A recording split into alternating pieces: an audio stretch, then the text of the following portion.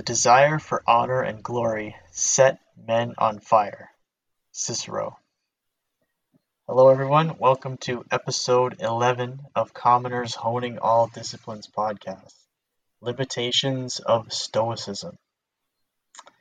So today we're going to talk about Stoicism, which is a very popular topic in self-improvement circles and just the self-improvement niche in general. Stoicism is very prominent, and we're going to analyze that. We're going to talk about what is Stoicism, a little bit of history, and then we're going to go into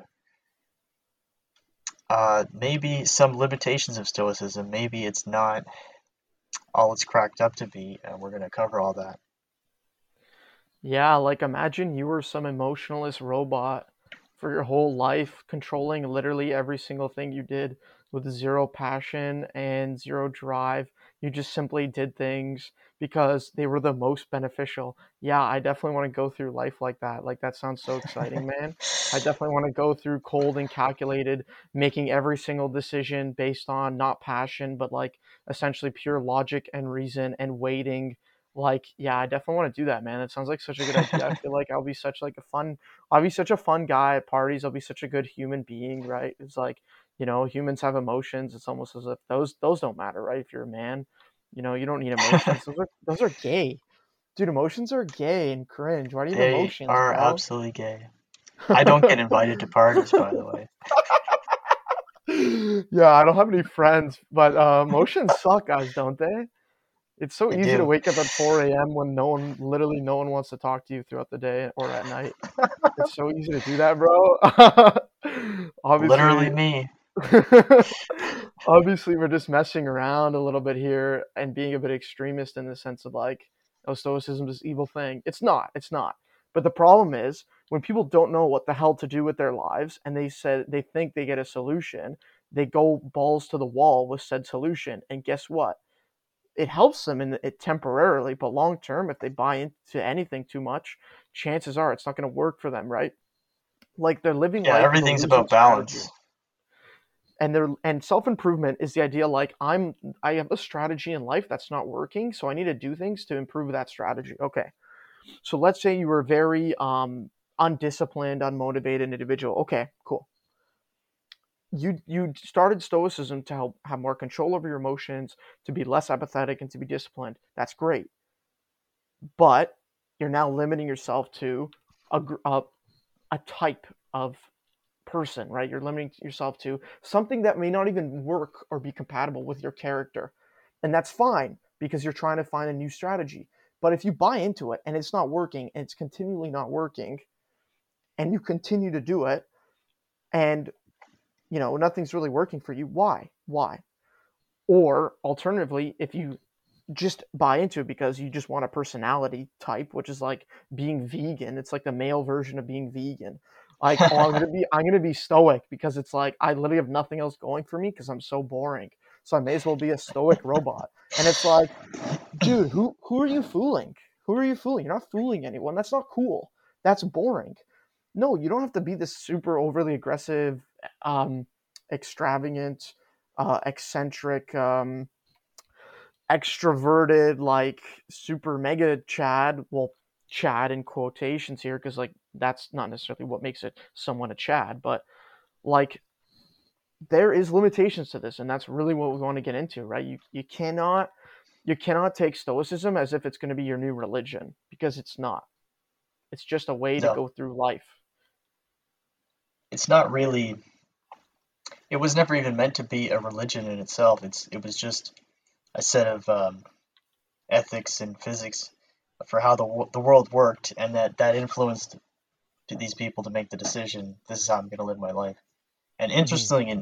interestingly enough, even though Stoicism started 3rd century BC in Greece, it never even caught on until 3rd century AD in Rome. It was never a popular philosophy before that, which I thought was interesting. Mm-hmm. Just and like you said before, maybe that uh, Stoicism rising in Rome just before Christianity rose up in Rome was almost like a primer for those people, that the Stoic tenets sort of complemented their full changeover to Christianity. Hmm. Yeah, and that real transition, which we'll probably get into more in I think the later part of the episode because it's a big deal, right? The similarities Yeah. between the Stoic mindset and the Christian mindset, and I want to save that juicy little bit for later. Hmm. But let's talk about what the hell actually is Stoicism. I was kind of making a caricature of it, of like hyper discipline and hyper almost robotic, non emotional behavior because yeah, women love that. Um, Not that everything's about women. Relax, okay? This is the problem. I'm gonna say anything about Stoicism, and because people are wholeheartedly eating it up, just like veganism, people are gonna lose their minds. They're gonna go, "This guy's saying anything bad about Stoicism?" It's like, relax. You got to separate. If you're getting mad about this, you got to separate yourself from an Yeah. ideology. You If have you're to. getting mad, if you're getting mad that we say something bad about Stoicism, then you're not really a Stoic, are you? Are you? Yeah, like you're getting like you just got like ruined on your home turf here. If you are, if you're not, cool. I hope you enjoy. If you are, still keep listening, and I also hope you enjoy, and you can kind of cool your nutsack a little bit there, bud. Anyways, what the hell is Stoicism? What is it? Like you said, it originated in ancient Greece, but didn't pick up until later in Rome. We'll talk about Yeah. maybe why that happened a little bit later. But so, what is Stoicism? What was it originally? Yeah, originally it was just a philosophy. Essentially, they believed in nature, that they had a deterministic view, which means everything was determined by cause and effect. So there was one primary cause, which is the creation of the universe, and everything else was an effect after that cause. So basically, that means that you have no free will, and everything just kind of happens to you, which leads to the Stoic idea that you should just not oppose nature. Opposing nature is the worst thing you can do from a Stoic perspective, and they believe that you shouldn't you shouldn't be anything other than you were meant to be. So they don't really go into like how can you determine that, but like Marcus Aurelius always said, you were made to do the work of a man. So get up and do the work of a man, right? Hmm. Just as a honeybee does the work of a bee, a horse does the work of a horse, right?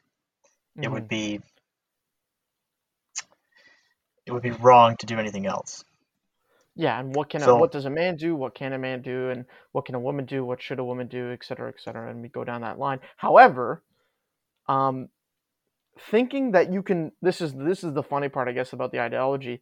If they thought everything was deterministic, however, you still had a choice about how you'd react to it, doesn't that imply free will in some way? That's a little yes, it's a I think it little does. shaky in a sense. It's not fully whole, right? But that's okay. I That's think it that's does. I think the things that would happen to you are all predetermined, and the only thing you but can control is your own body and your yeah. own mind. So that's why they say you just take things in stride basically. You bad things happen, you're okay with it because that is how Mhm. it was meant to happen from nature. If good things happen, then that's how it was meant to happen from nature, right? Yeah. Because everything started from one cause and everything is an effect of that initial cause. Mhm. However, I will go into setting in the sense of determination. Okay, well, if you let's think about it. If you go to a club, if you go to a nightclub, do you expect to read a book at a nightclub? Probably not. So, deterministic, yes. However, you can determine the setting. And that's a major part of free will here, which I think Stoicism is almost like it does talk about, right? Because it's like wake up when no one else is awake so you're less distracted. Okay, that's good. That makes sense, right? Hmm. That's people can do that and that could improve their life, yes. Um it's also saying get yourself in the right setting in order to do the things you need to do. Yeah, like go to the gym in order to get jacked, go to a healthy food store or like the meat section and vegetable section of a grocery store in order to get those things. Yes, that's determined, and you choose to go there. And I think that's part of the whole stoicism thing. And in terms of them saying, yes, it's determined. However, you do have agency.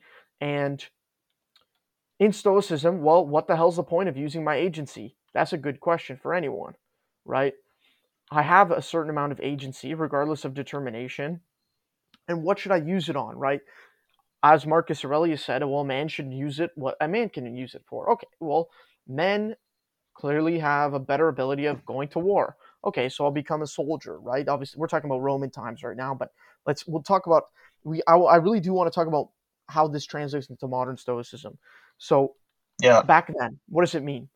Be a farmer, till the land, go to war when you're not farming, right? Have a wife, have a child, right? Be the leader of the household.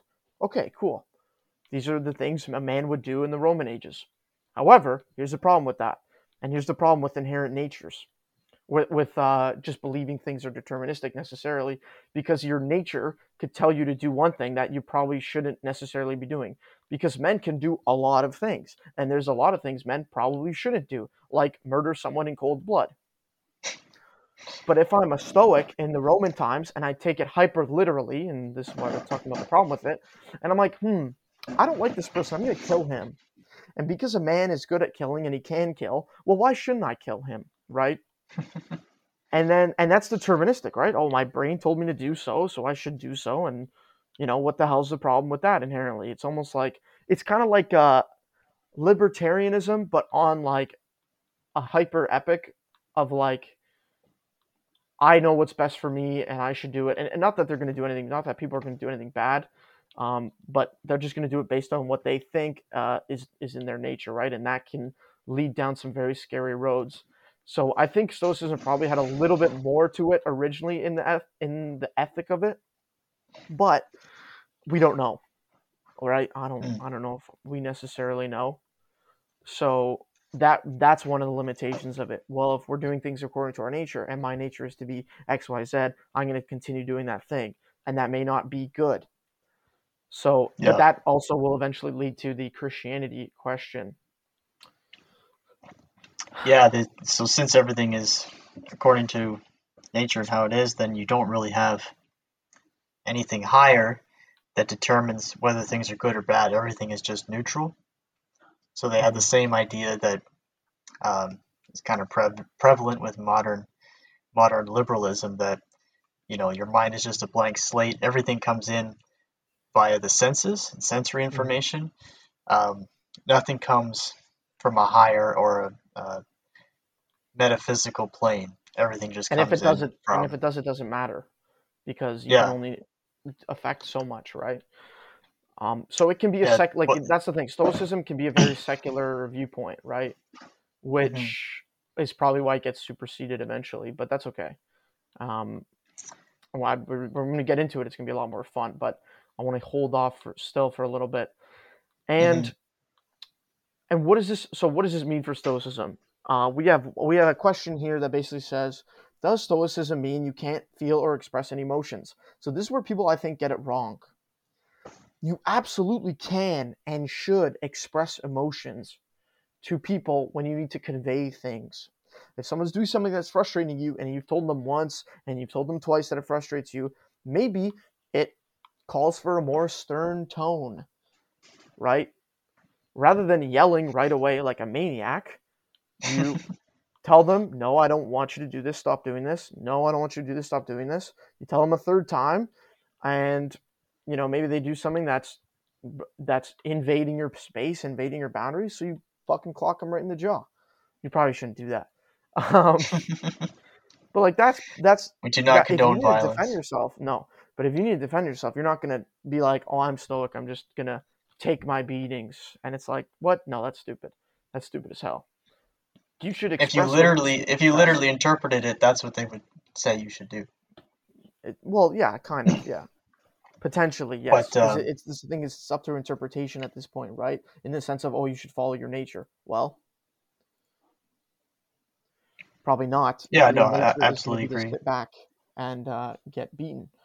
That's not good. I don't think there's an ethic in that. And taking beatings, probably there's no ethic in that, really. So you should feel emotions, absolutely. The I think the best takeaway from Stoicism, and especially in the modern day, is to, like you said, you take exactly what's happening, you essentially absorb it, you assess it, and then you go, what do I actually truly want to say in this situation? If this person's upsetting me, is it worth it to tell them? Am I going to gain anything out of it? Are they going to Mm, gain anything out of it? What's the point of this, right? Preventing yourself from lashing out, that's a beautiful thing, right? The control of your emotion is a great thing. The suppression of your emotion is a horrible thing. That's what you don't want. That's the extremism of stoicism of I'm going to suppress my emotions, right? I'm going to hide them away. I'm not going to make them known to anyone, not even my closest friends, not even my closest hmm confidants. That's a horrible, horrible thing that will not do you any good in the long run, right? Writing them out can be a great thing, right? And I know Stoicism is a lot of journaling, expressing your thoughts and your feelings and your emotions and your Yes. opinions such that you can control them a bit better. You can be more accurate with them. That's great. That's fantastic. But Yeah. Definitely a useful practice. but it doesn't beat just talking to someone. It'll never beat it in terms of Probably emotional not. stuff. No. But in terms of knowledge and information, yeah, it might be good to write it down because it might be more useful that way. But in terms of your emotions, you can't write down emotions and expect them to be conveyed the same way as if you were actually discussing them with someone about a You could always situation. combine the two things and just write a letter to somebody. It's a Yeah, pretty good idea. exactly. That's a fantastic idea, and maybe have someone listen to it or read it out. Not even the person that you're necessarily upset with, not even the person of that you're necessarily at odds with. And writing hmm letters, man, that can be a little girly depending on what you're writing it about. I mean, But I I'm was not meaning you judging. write I'm to not your judging. friends. You write to your friends and you I know. say, I'm kidding. like, these are my problems. Yeah, yeah. Like Doesn't I beat I honestly, doesn't beat a man-to-man talk though. I would agree. it doesn't. And if you need a little bit of, hey man, I need to talk about something. Let's go for a drink. Like there's no problem with that, dude. You should be doing Yeah. that. You should have a friend who you can do that with. You should have multiple friends you can do that with. Right? Yeah. Hopefully That's a great that's ethic. That's a great man that you can talk to, that you can have in your life. No homo. You know, yeah. You like should be it's that it's guy for somebody too. exactly right. You got Don't to be be able to afraid. say, dude, you can lean on me when you need help, right? And I'll lean on you, etc. Like when I need it, right? And not abuse that either, because like that's the maybe the opposite side of like being hyper emotional. Well, there's certain things you can go. I can let this go, and I think that's another good part of stoicism. The idea of like, okay, I'm in control of my situation. There's things I can let go. I'll write it down and I'll let it go. It's not a big deal. Little things that may have pissed you off, it's not a big deal, especially to other dudes, right? Like it doesn't matter that hmm much. They may not get anything out of it. Um, but I think stoicism can be useful in the sense of like setting boundaries for yourself and others. If someone really does something you don't like, you can express that in a calm and neutral way. You can express why you don't like it. And then if they refuse to change, or they refuse to try to accommodate for a thing, that's reasonable. Obviously, we're not talking about unreasonable things. Um, then you can kind of say you can have that control, you can have that value, because stoicism comes from the inherent value that you are worth something and you should do something about that value. You shouldn't let it sit still, right? You should reach that potential that you could reach, that you should attempt to, at least, right? And if you believe that, if you truly believe that, you'll say, well, I don't necessarily need this person in my life if they're really doing things that are completely intolerable to you. And I think this counts for not only relationships, it counts for friendships, it counts for potentially very difficult family members. Like, not that I like splitting up families. I hate that. I hate that modernism essentially splits up families. However, hmm there can be a reason to say, I'm going to distance myself a little bit. Not cut myself Yeah. off, just distance. Just a little bit of distance because they're doing things Distance that are is intolerable to me. Distance is good sometimes, especially like when you're talking about emotion. Hmm. If you react instantly, it's going to be purely emotional. But the difference between that and just a a calm reaction could just be 5 seconds, even like taking 5 seconds to Hmm. think about it, right? Just a little bit of distance created by that time totally changes how you're going to react. So if you just get into a habit of building a little bit of time from the moment when you feel the emotion to the moment when you react to the emotion, Hmm. then you can completely change your reaction. And you'll notice really good speakers who speak on the fly, who take really like their words are very important to them, right? They want to be very accurate and direct with their words. They don't want to mess around. They don't want to beat around the bush. They'll take time to answer questions that may be difficult to them. And you'll Mm, notice that. And you can even say, just give me a second to answer that, right? You can even say that. There's no shame in that. Especially when you need like we need all the practice you can yeah. get, especially if you're a young guy and you just came off of being a teenager and it's like, well, of course you're gonna be a little bit more impulsive when you're a teenager, but now you're getting older, Hmm. you're in your 20s. Okay, well maybe it's time I start thinking a little bit more before I say stuff, right? I want to really be accurate with my words. I think that that's important to me to really tell people exactly what I think in a good and eloquent way, like like in a way that people will actually enjoy even listening to. That's Yeah, great. true. And the fact is, when you know exactly what you want to say, you'll use even less words half the time because there's no filler, there's no nonsense. Hmm. I find myself Yeah, having that problem. exactly. If you, yeah, like I like to speak. take time to answer a question. Yeah, you do like to speak, which is good because we're doing a podcast. The whole point is to speak, right? Yeah, Um, what's I saying? Yeah, just a little pause before you react to something, and then you still have the emotion, but you've ran it through an analysis first, and now you can like, is this really the way I want to react? Because sometimes the emotion changes within those 5 seconds, and it's not even the same thing anymore. And then you can often regret a rash decision made mhm. emotionally. Yeah, And especially when assessment and one reassessment of thing that, right? when Like sleeping on it is a big deal. You should sleep on it if you're stoic. yeah, a lot of people say,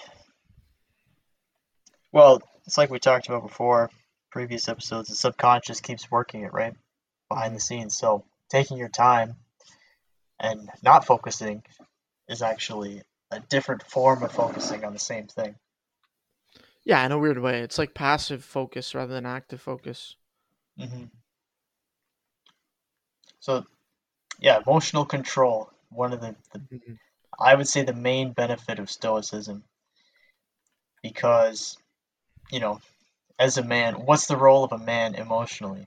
He's supposed to be calm. Like we even say, he's supposed to be stoic. When Mm. you have a family, all the members of that family are going to be looking to the man. In any times, hard times, happy times, the man's reaction and the man's emotion sort of sets the course for the entire family.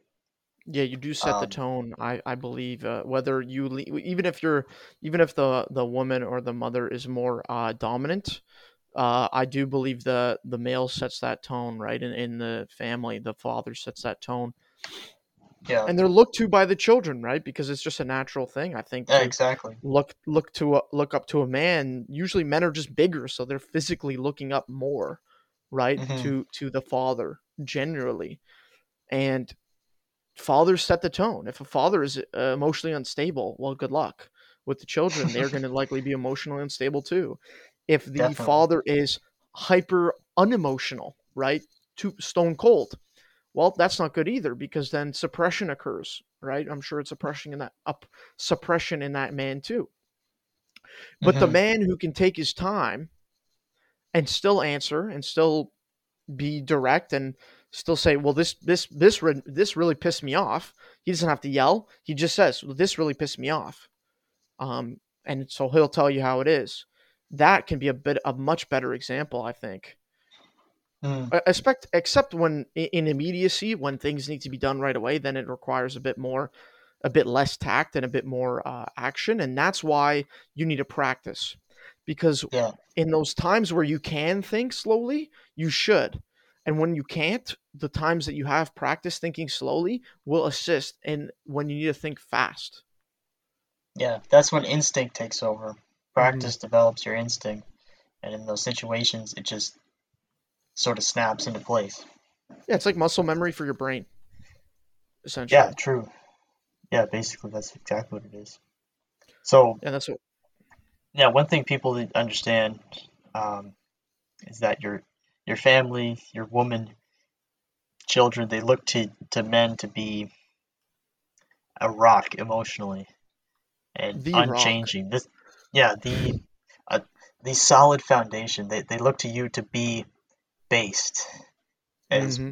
based meaning you have a solid base which you're standing on to be a foundation. Yeah, that's what it means. So be based, be a rock, um, and emotionally have control over your emotions so that you can be the man of the family. Is what I'm trying to tell you. Yeah, exactly. And that's a little divergent from Stoicism, but who cares? This mainly applies I to men mean, because men seem to be the ones self-improving. Generally, I'm sure women do as well. For the the women nature of Stoics, men. Yeah, the nature of men is more often described as stoic. You normally yes, describe women as being stoic. I'm sure yes, women because try to practice it though. yeah, I'm sure a lot have, and maybe a lot have actually succeeded with it because I'm sure it helps. But I will say for men, like the idea of like stoicism as in being stone cold all the time, that is not good. That is horrible. If you only see stone cold suppression of emotions, that's boring. That's not human. That's robotic. You need to have some emotion. You need to have some energy, right? You can be stoic and be an extrovert and exciting and eccentric and be a loud speaker. You can be because your Yeah. nature is more of that way, right? But what'll happen is it's more specific, right? Like I said, you'll be more accurate in your words. You may choose to just be less impulsive. You'll still be yourself, right? You'll still have that personality, but you'll just take your time with it a bit more, maybe. You're almost like you think about it like this: every single sentence that comes out of your mouth, you should swirl it around in your brain and take a sniff like it's a glass of wine. Is this Hmm. good? You might put it up to your ear because that's a professional tactic. You put it up to your ear and goes, "Does this sound good?" You swish it around, take a whiff. That smells like shit. I'm not going to Oh, drink this. You pour yeah. out the glass and you grab another one. You pour that one. Okay, this smells a bit better. And that's if you think fast. Obviously, that process is going to occur within 5 to 10 seconds minimum. But even if you need like 20 seconds, take that 20 seconds, especially if it's a difficult question, a difficult thing you haven't thought about before. Really take your time Hmm. and don't be afraid to say, I'm curious about this thing, but I actually don't know as much as I'd like to. Maybe I'll save that for later. That's a beautiful part of Stoicism too, is the learning aspect, is the humility aspect. And this also ties into Christianity, which we will also definitely get into.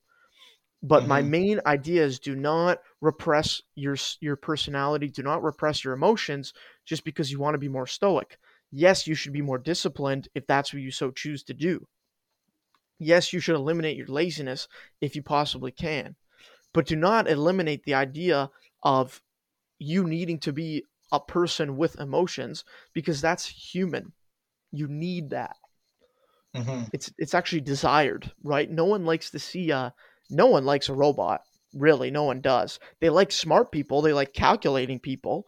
Yeah. Even mysterious a little bit and maybe a little bit cold, but and distant, but not completely that thing. Not completely cut off, right? Do you want depth to yourself? You don't want to just follow blindly things that may or may not improve your life. If you had a losing strategy and it helped you a little bit, that's good. Pick it up and move forward with it and adopt it to you rather than adopting yourself to it.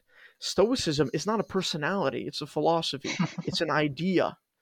You can't absorb it as if it's you, because you didn't come up with it. You're an idiot, right? You're an average dude.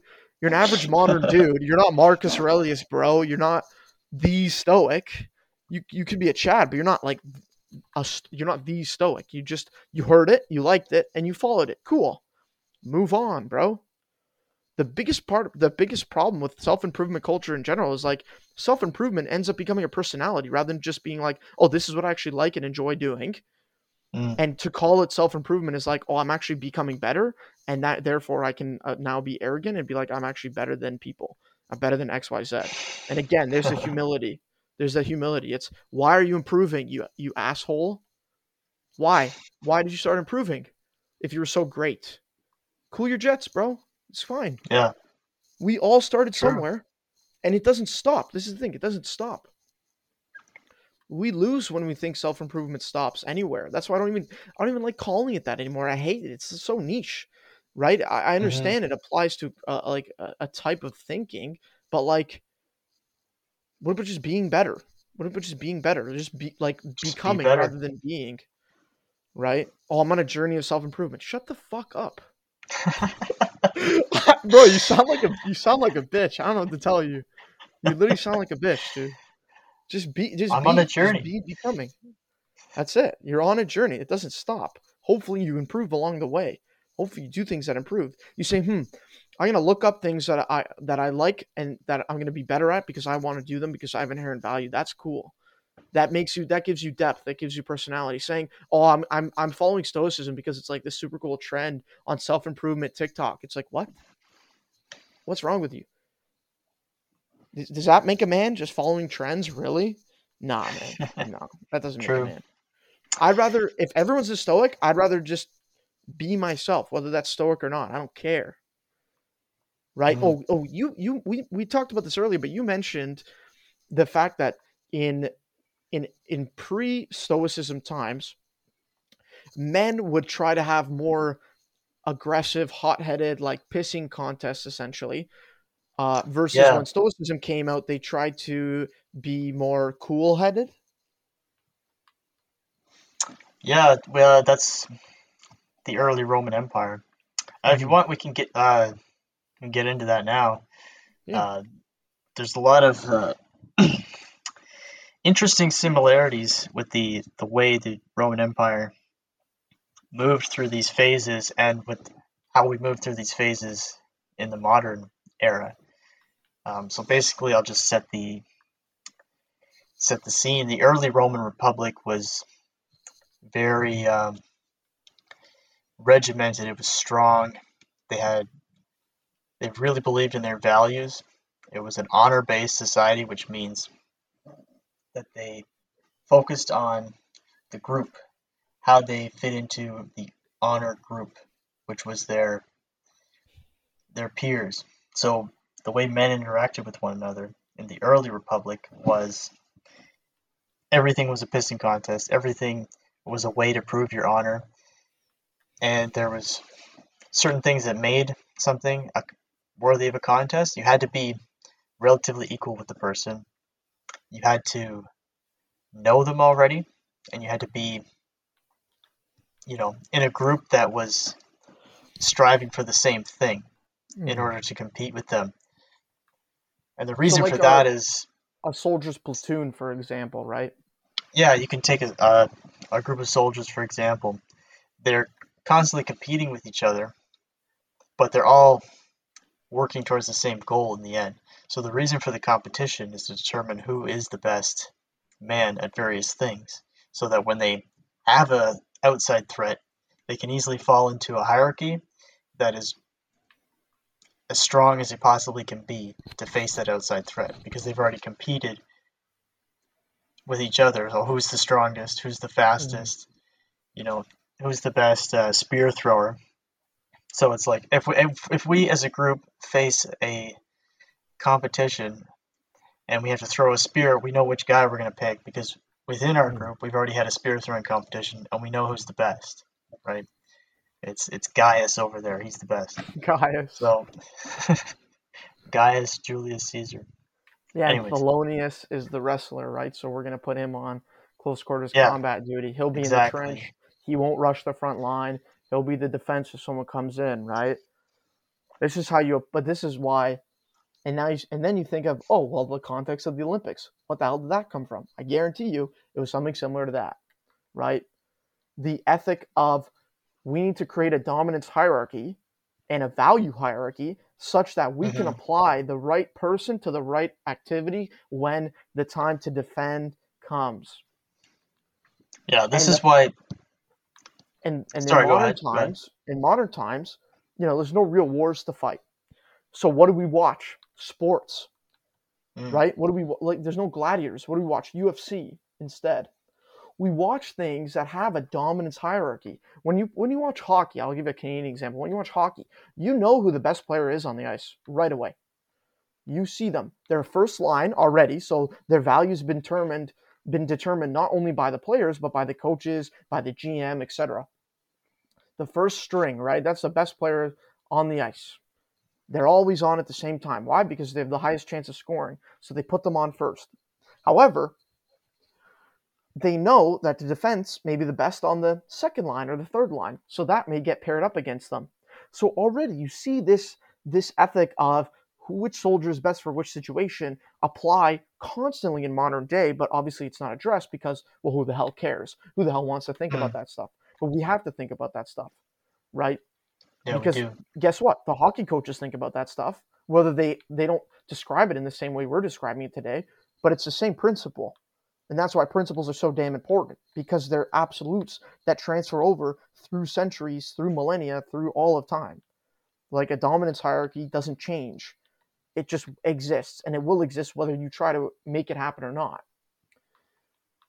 And Yeah, that's a big problem with whenever men learn about this, it's just like it's intuitive. They go, yeah, I mhm, already knew that.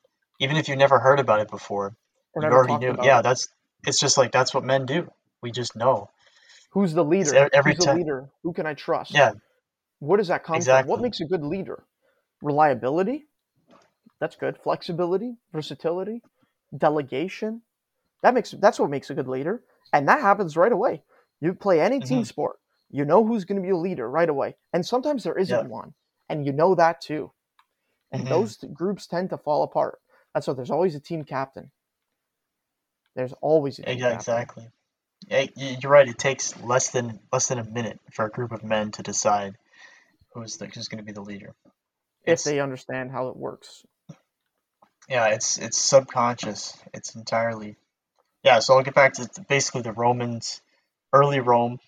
The Republic was a highly virtuous, highly strong society where the men were constantly in competition with each other, constantly trying to prove they were honorable.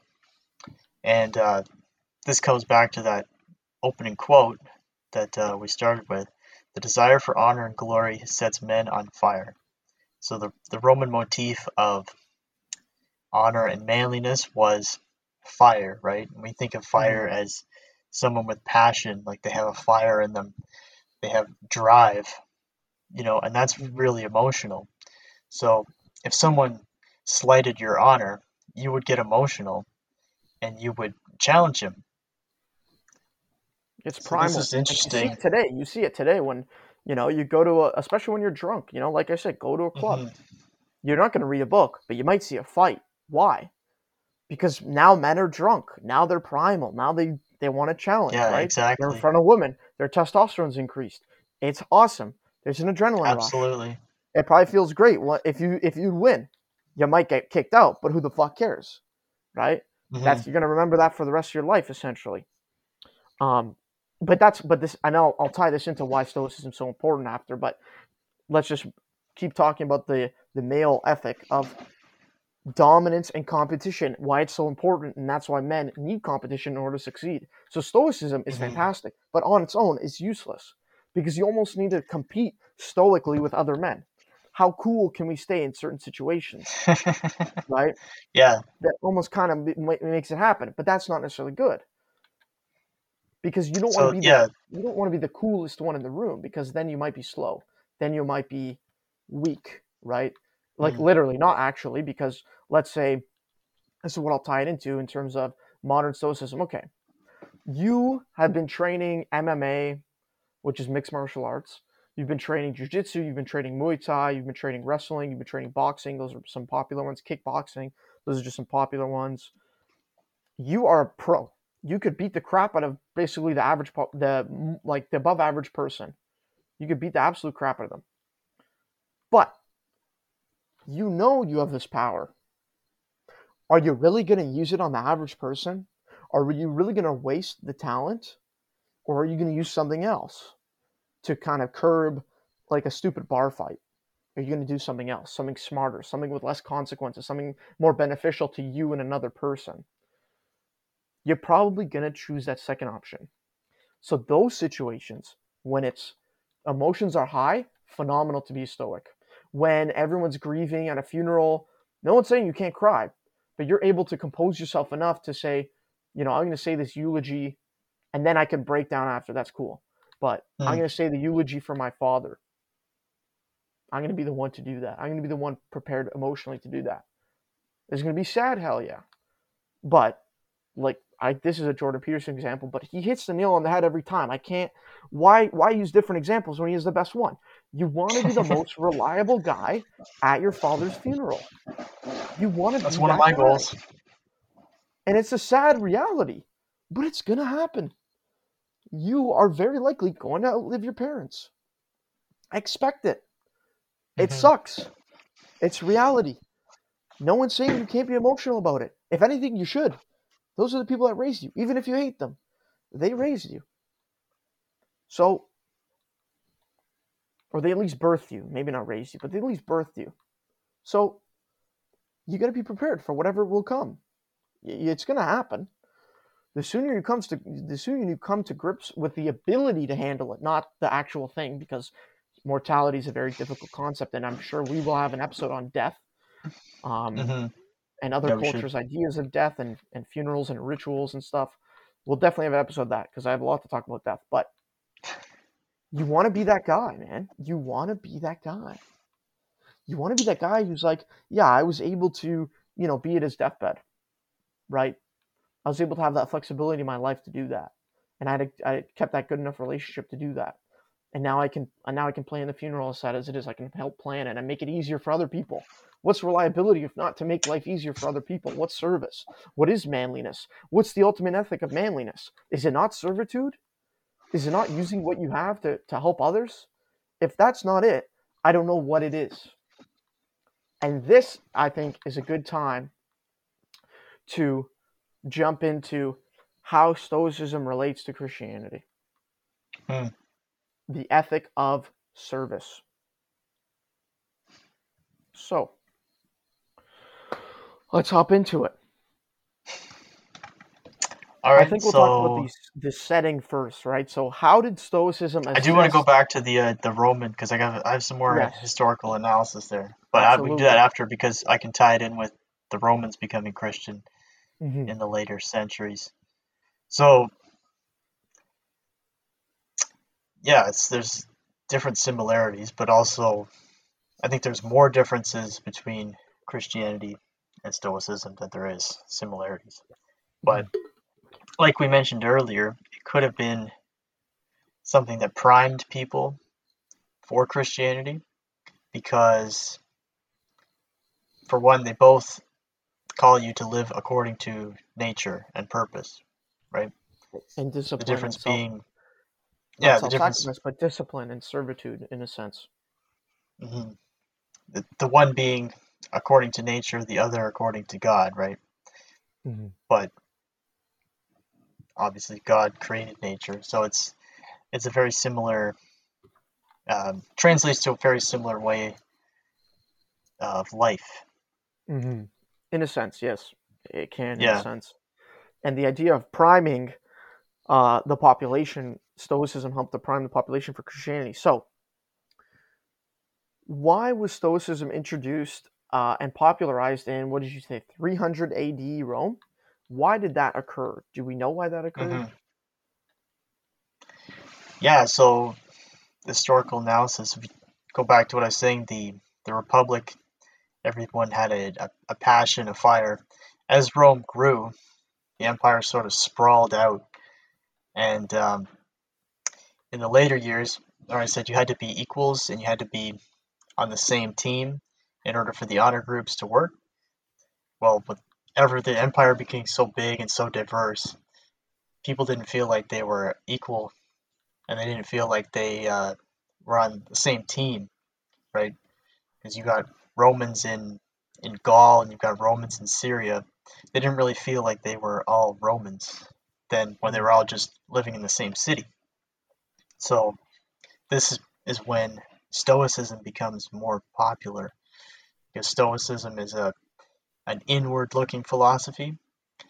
When they felt like they had less control over the world as the empire began to decline, they focused on only controlling what they could control, which was themselves, their own emotions, their own bodies. Mm-hmm. So Stoicism becomes popular at that time. And it very interesting to me is a parallel that the only other time in history when Stoicism got popular was the last few decades in self-improvement culture. Stoicism becomes it's this big revival, and everyone's talking about Stoicism again. And it's almost like the Roman Empire started out with honor and passion and became Stoic. And then you look at the medieval era, and you have chivalry and romanticism, and Mm-hmm. people are fighting for something again. They're fighting for their tribe, and they have this emotional drive to them. And then you move into the modern era, and it's almost like the same type of decline. People start looking inward again and go back to Stoicism, go back to they can't control their lives, so they just focus on controlling themselves instead. Yeah, So I think and that's a good relation to modern Stoicism. Let's say is the mhm, idea of so many things are out of control. Think about social media. Think about algorithms. Right, you don't even know what's coming in your feed. It doesn't matter who you're following. You might get shown new things.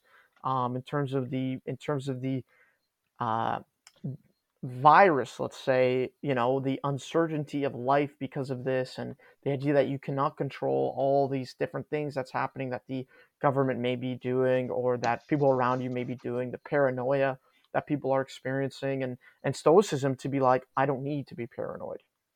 mhm, I can know this thing. We have enough information on this thing. I don't need to be paranoid. I can help people. I can be a voice for them to say, well, calm down. You don't have to get in such a twist about this. You can just understand it, and that'll help you to stay calm, right? And knowledge is power in Stoicism, of course, as knowledge is power and everything. But I think that difference with the Stoic knowledge and the Christian knowledge is obviously the idea of faith, right? Because you mhm. can't be faithful in an ideology, essentially, because the ideology will always fail, right? The ideology could fall apart potentially, and you don't have to hold on to the ideology, right? You don't. However, something like faith, something like belief, something like the idea of a higher power, something like hope that comes from outside of yourself, that Mhm. will come through no matter how difficult your life gets. Now that beats stoicism right out of the water, very clearly. And you see the rise of more traditional Christian people today, because they say, "Hey, Yeah, wait you a do. minute, how the hell did this get? How the hell was this so popular when it first started? How did a whole empire become Christian? What Mhm. happened?" So, Stoicism being potentially the primer for people understanding being calm and cool and collected and trying not to do things that are out of character and out of whack and may cause problems. And then you couple that with the idea of Christianity, self sacrifice, servitude, right? People can get behind that. They're already being self disciplined. So why not be self disciplined for the sake of other people, for the sake of the people you care about? Soldiers understood this, right? They're already doing it essentially. But now they can do it on a Mhm. personal level, not just the level of a nation, right? Not just the level of the group of people that they surround themselves with. Now, this permeates to the core of a society, right? It's national, it's local, it's macro, it's micro, it's everywhere, right? It's totally through and through inside a culture, right? It changes it to its very core. And One thing that's interesting to note is I do know that in the Roman Empire, Stoicism was a lot more popular among the upper class, and Christianity started among the lower classes and worked its way up until you have Constantine, the first Christian emperor. So that right there, I think, kind of just explains Mhm. the a key contrast between the two. The the way you focus on self-sacrifice when you have nothing, when you versus when you have everything, is It's a big difference. it's a different mindset. Marcus Aurelius was literally the emperor. He was the most powerful person in the world, and he was a Stoic, and he practiced Stoicism and whatnot. But under his rule, there was thousands and thousands of Christian subjects, but they were all in the lower class. They all lived up to the Christian virtue of poverty, right? Well, they didn't try to, I'm sure, but like they didn't try to be impoverished, but they maybe were able to cope with that better and understand it better and say, okay, I know I'm in this situation now, but there's hope for me, right? I can handle this, right? God's Hmm. got my back. He's watching me. He sent his only son for me. That's a big deal, right? That shows that's self-sacrifice, right? Of an external thing that helps you to sacrifice yourself a little bit as well, external things from yourself, from things that you Hmm. may need and that you may want. And rather than I don't know, what could be an example, but like rather than a man saying, "Oh, he needs to be fed in order to make money," well, no, he actually gives up his food so his children can eat. Right? That may have changed. Stoics may not have done that. They may not have had to do that. It's a lot easier to be stoic when things aren't that difficult, right? When your life isn't that complicated, well, Yeah, you can kind of focus on it. But when you have too much shit going on, you probably never even heard of Stoicism, but you definitely heard of yeah. I Christianity. think that's one parallel. People today who get into it. Today we have obviously very easy lives relatively, and Stoicism could be a bigger movement now because of that. And back then it was only sort of the upper class who were they had abundance, but they didn't have real power because only the emperor had real power. And you go back to the Republican times in Rome, the nobility had a lot more power because there wasn't one central leader in charge. It was sort of lots of little people that were, wealthy and powerful in different ways. They could be more deterministic of their own destiny Mm. versus the empire. There's one guy in charge, and you may still be rich, but you don't have power. So what do you focus on? You focus on yourself. You focus on some Greek philosophy that you read from 500 years previous, and you make that your whole worldview. Versus if you're a poor Christian in the Roman Empire, you're called to sacrifice and suffer, and you it becomes more powerful because you know that what you're doing is pleasing God, It's worthwhile, and right? that's why you see Christianity rise up and become the religion of the empire eventually. Well, think about it like this: it's probably hard to see that you have value when you're poor versus when you're Hmm. rich. Oh, you definitely have value because you have something to lose. When you're poor, you don't have as much to lose, so you have less value. True. So where do you get it from? Where does it come from? It almost has to come from outside yourself. And even Yeah. the littlest, the least important person can become the most important, right? The like in the parable, the least of you will be the greatest, and the greatest of you will be the least, right? Mm. Those who can humble themselves, right? Those are the ones who will inherit the kingdom essentially, and that's a Yeah. very difficult thing to do. It's probably much harder if you're rich, right? The camel through the eye of the needle. It's very difficult when you're rich, and I say rich, but we really mean unwilling to part with things, Mm. unwilling to let go and realize that this money or whatever you have is not the most important thing on the planet. The fame that you have, the perceived honor that you have, it's important, but it's not nearly the most important thing. And you have to be able to let that go for the things that are more important. Hmm. That's what that really means. Yeah, it's interesting. The Stoics believed that the only thing that was real was sensory information. I think this is one of the main limitations, that they had no Mm-hmm. concept of the metaphysical, which is central in Christianity. It's Oh yeah, more real than your senses, and we know that today. Like, senses can lie. You can have a you can hear things that aren't there. You can see things that aren't there. Maybe if you're schizo, that's not what I mean. I mean, I mean like I don't know. You know what I mean? You can't yeah, I have do. I do. you There's can't so have many a things in your ear, right? There's so many things. There's so many things that affect you. So many factors. So many different yeah. different There's so many things aspects. So outside many of different. your main five senses that Yeah, influence you. and it's hard to keep kind of a hold on them, and that's why, like we said, stoicism, you can see it rise in today's day and age. Yeah, and become almost surprisingly popular. Yeah, very very popular, especially yeah, especially among the self improvement community, because I'm assuming that a lot of them, I'm sure, did not have a very good church life necessarily, and their parents didn't care about it as much, Hmm. because why would they when they have everything, right? When you have everything, what do you really need anymore? So I think that's a big deal.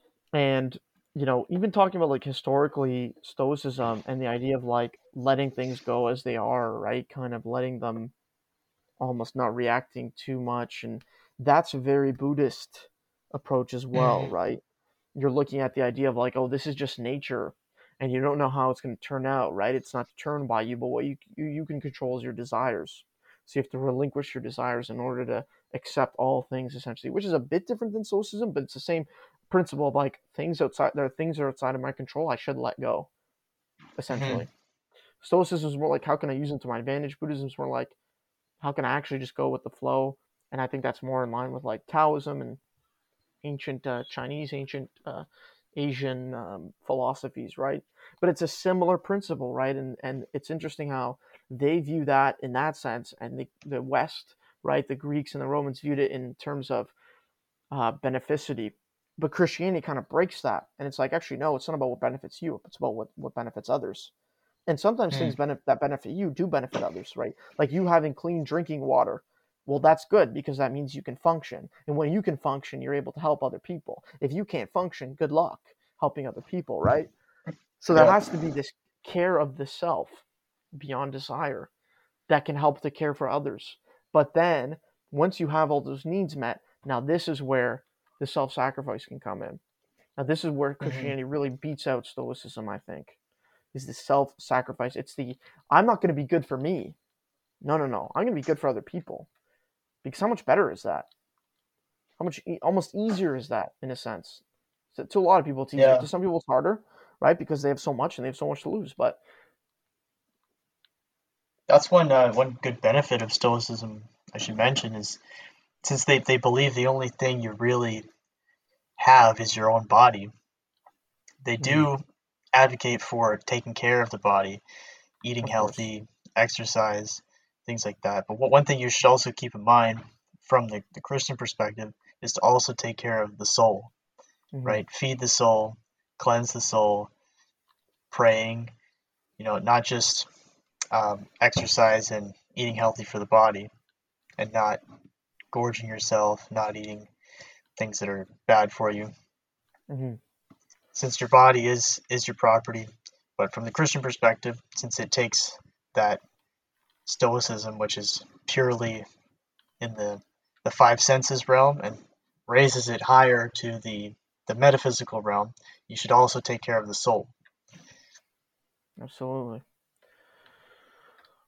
I think it's a very important thing. You have to take care of the mind, you have to take care of the body, and you have to take care of the soul. So Stoicism said mind and body, cool, that's great, and miss the soul. And Christianity Hmm. kind of essentially completed it. Right on the nose. Yeah. I hit it. This is what you're missing. This is what I'm giving to you with Yeah, the hammer. absolutely.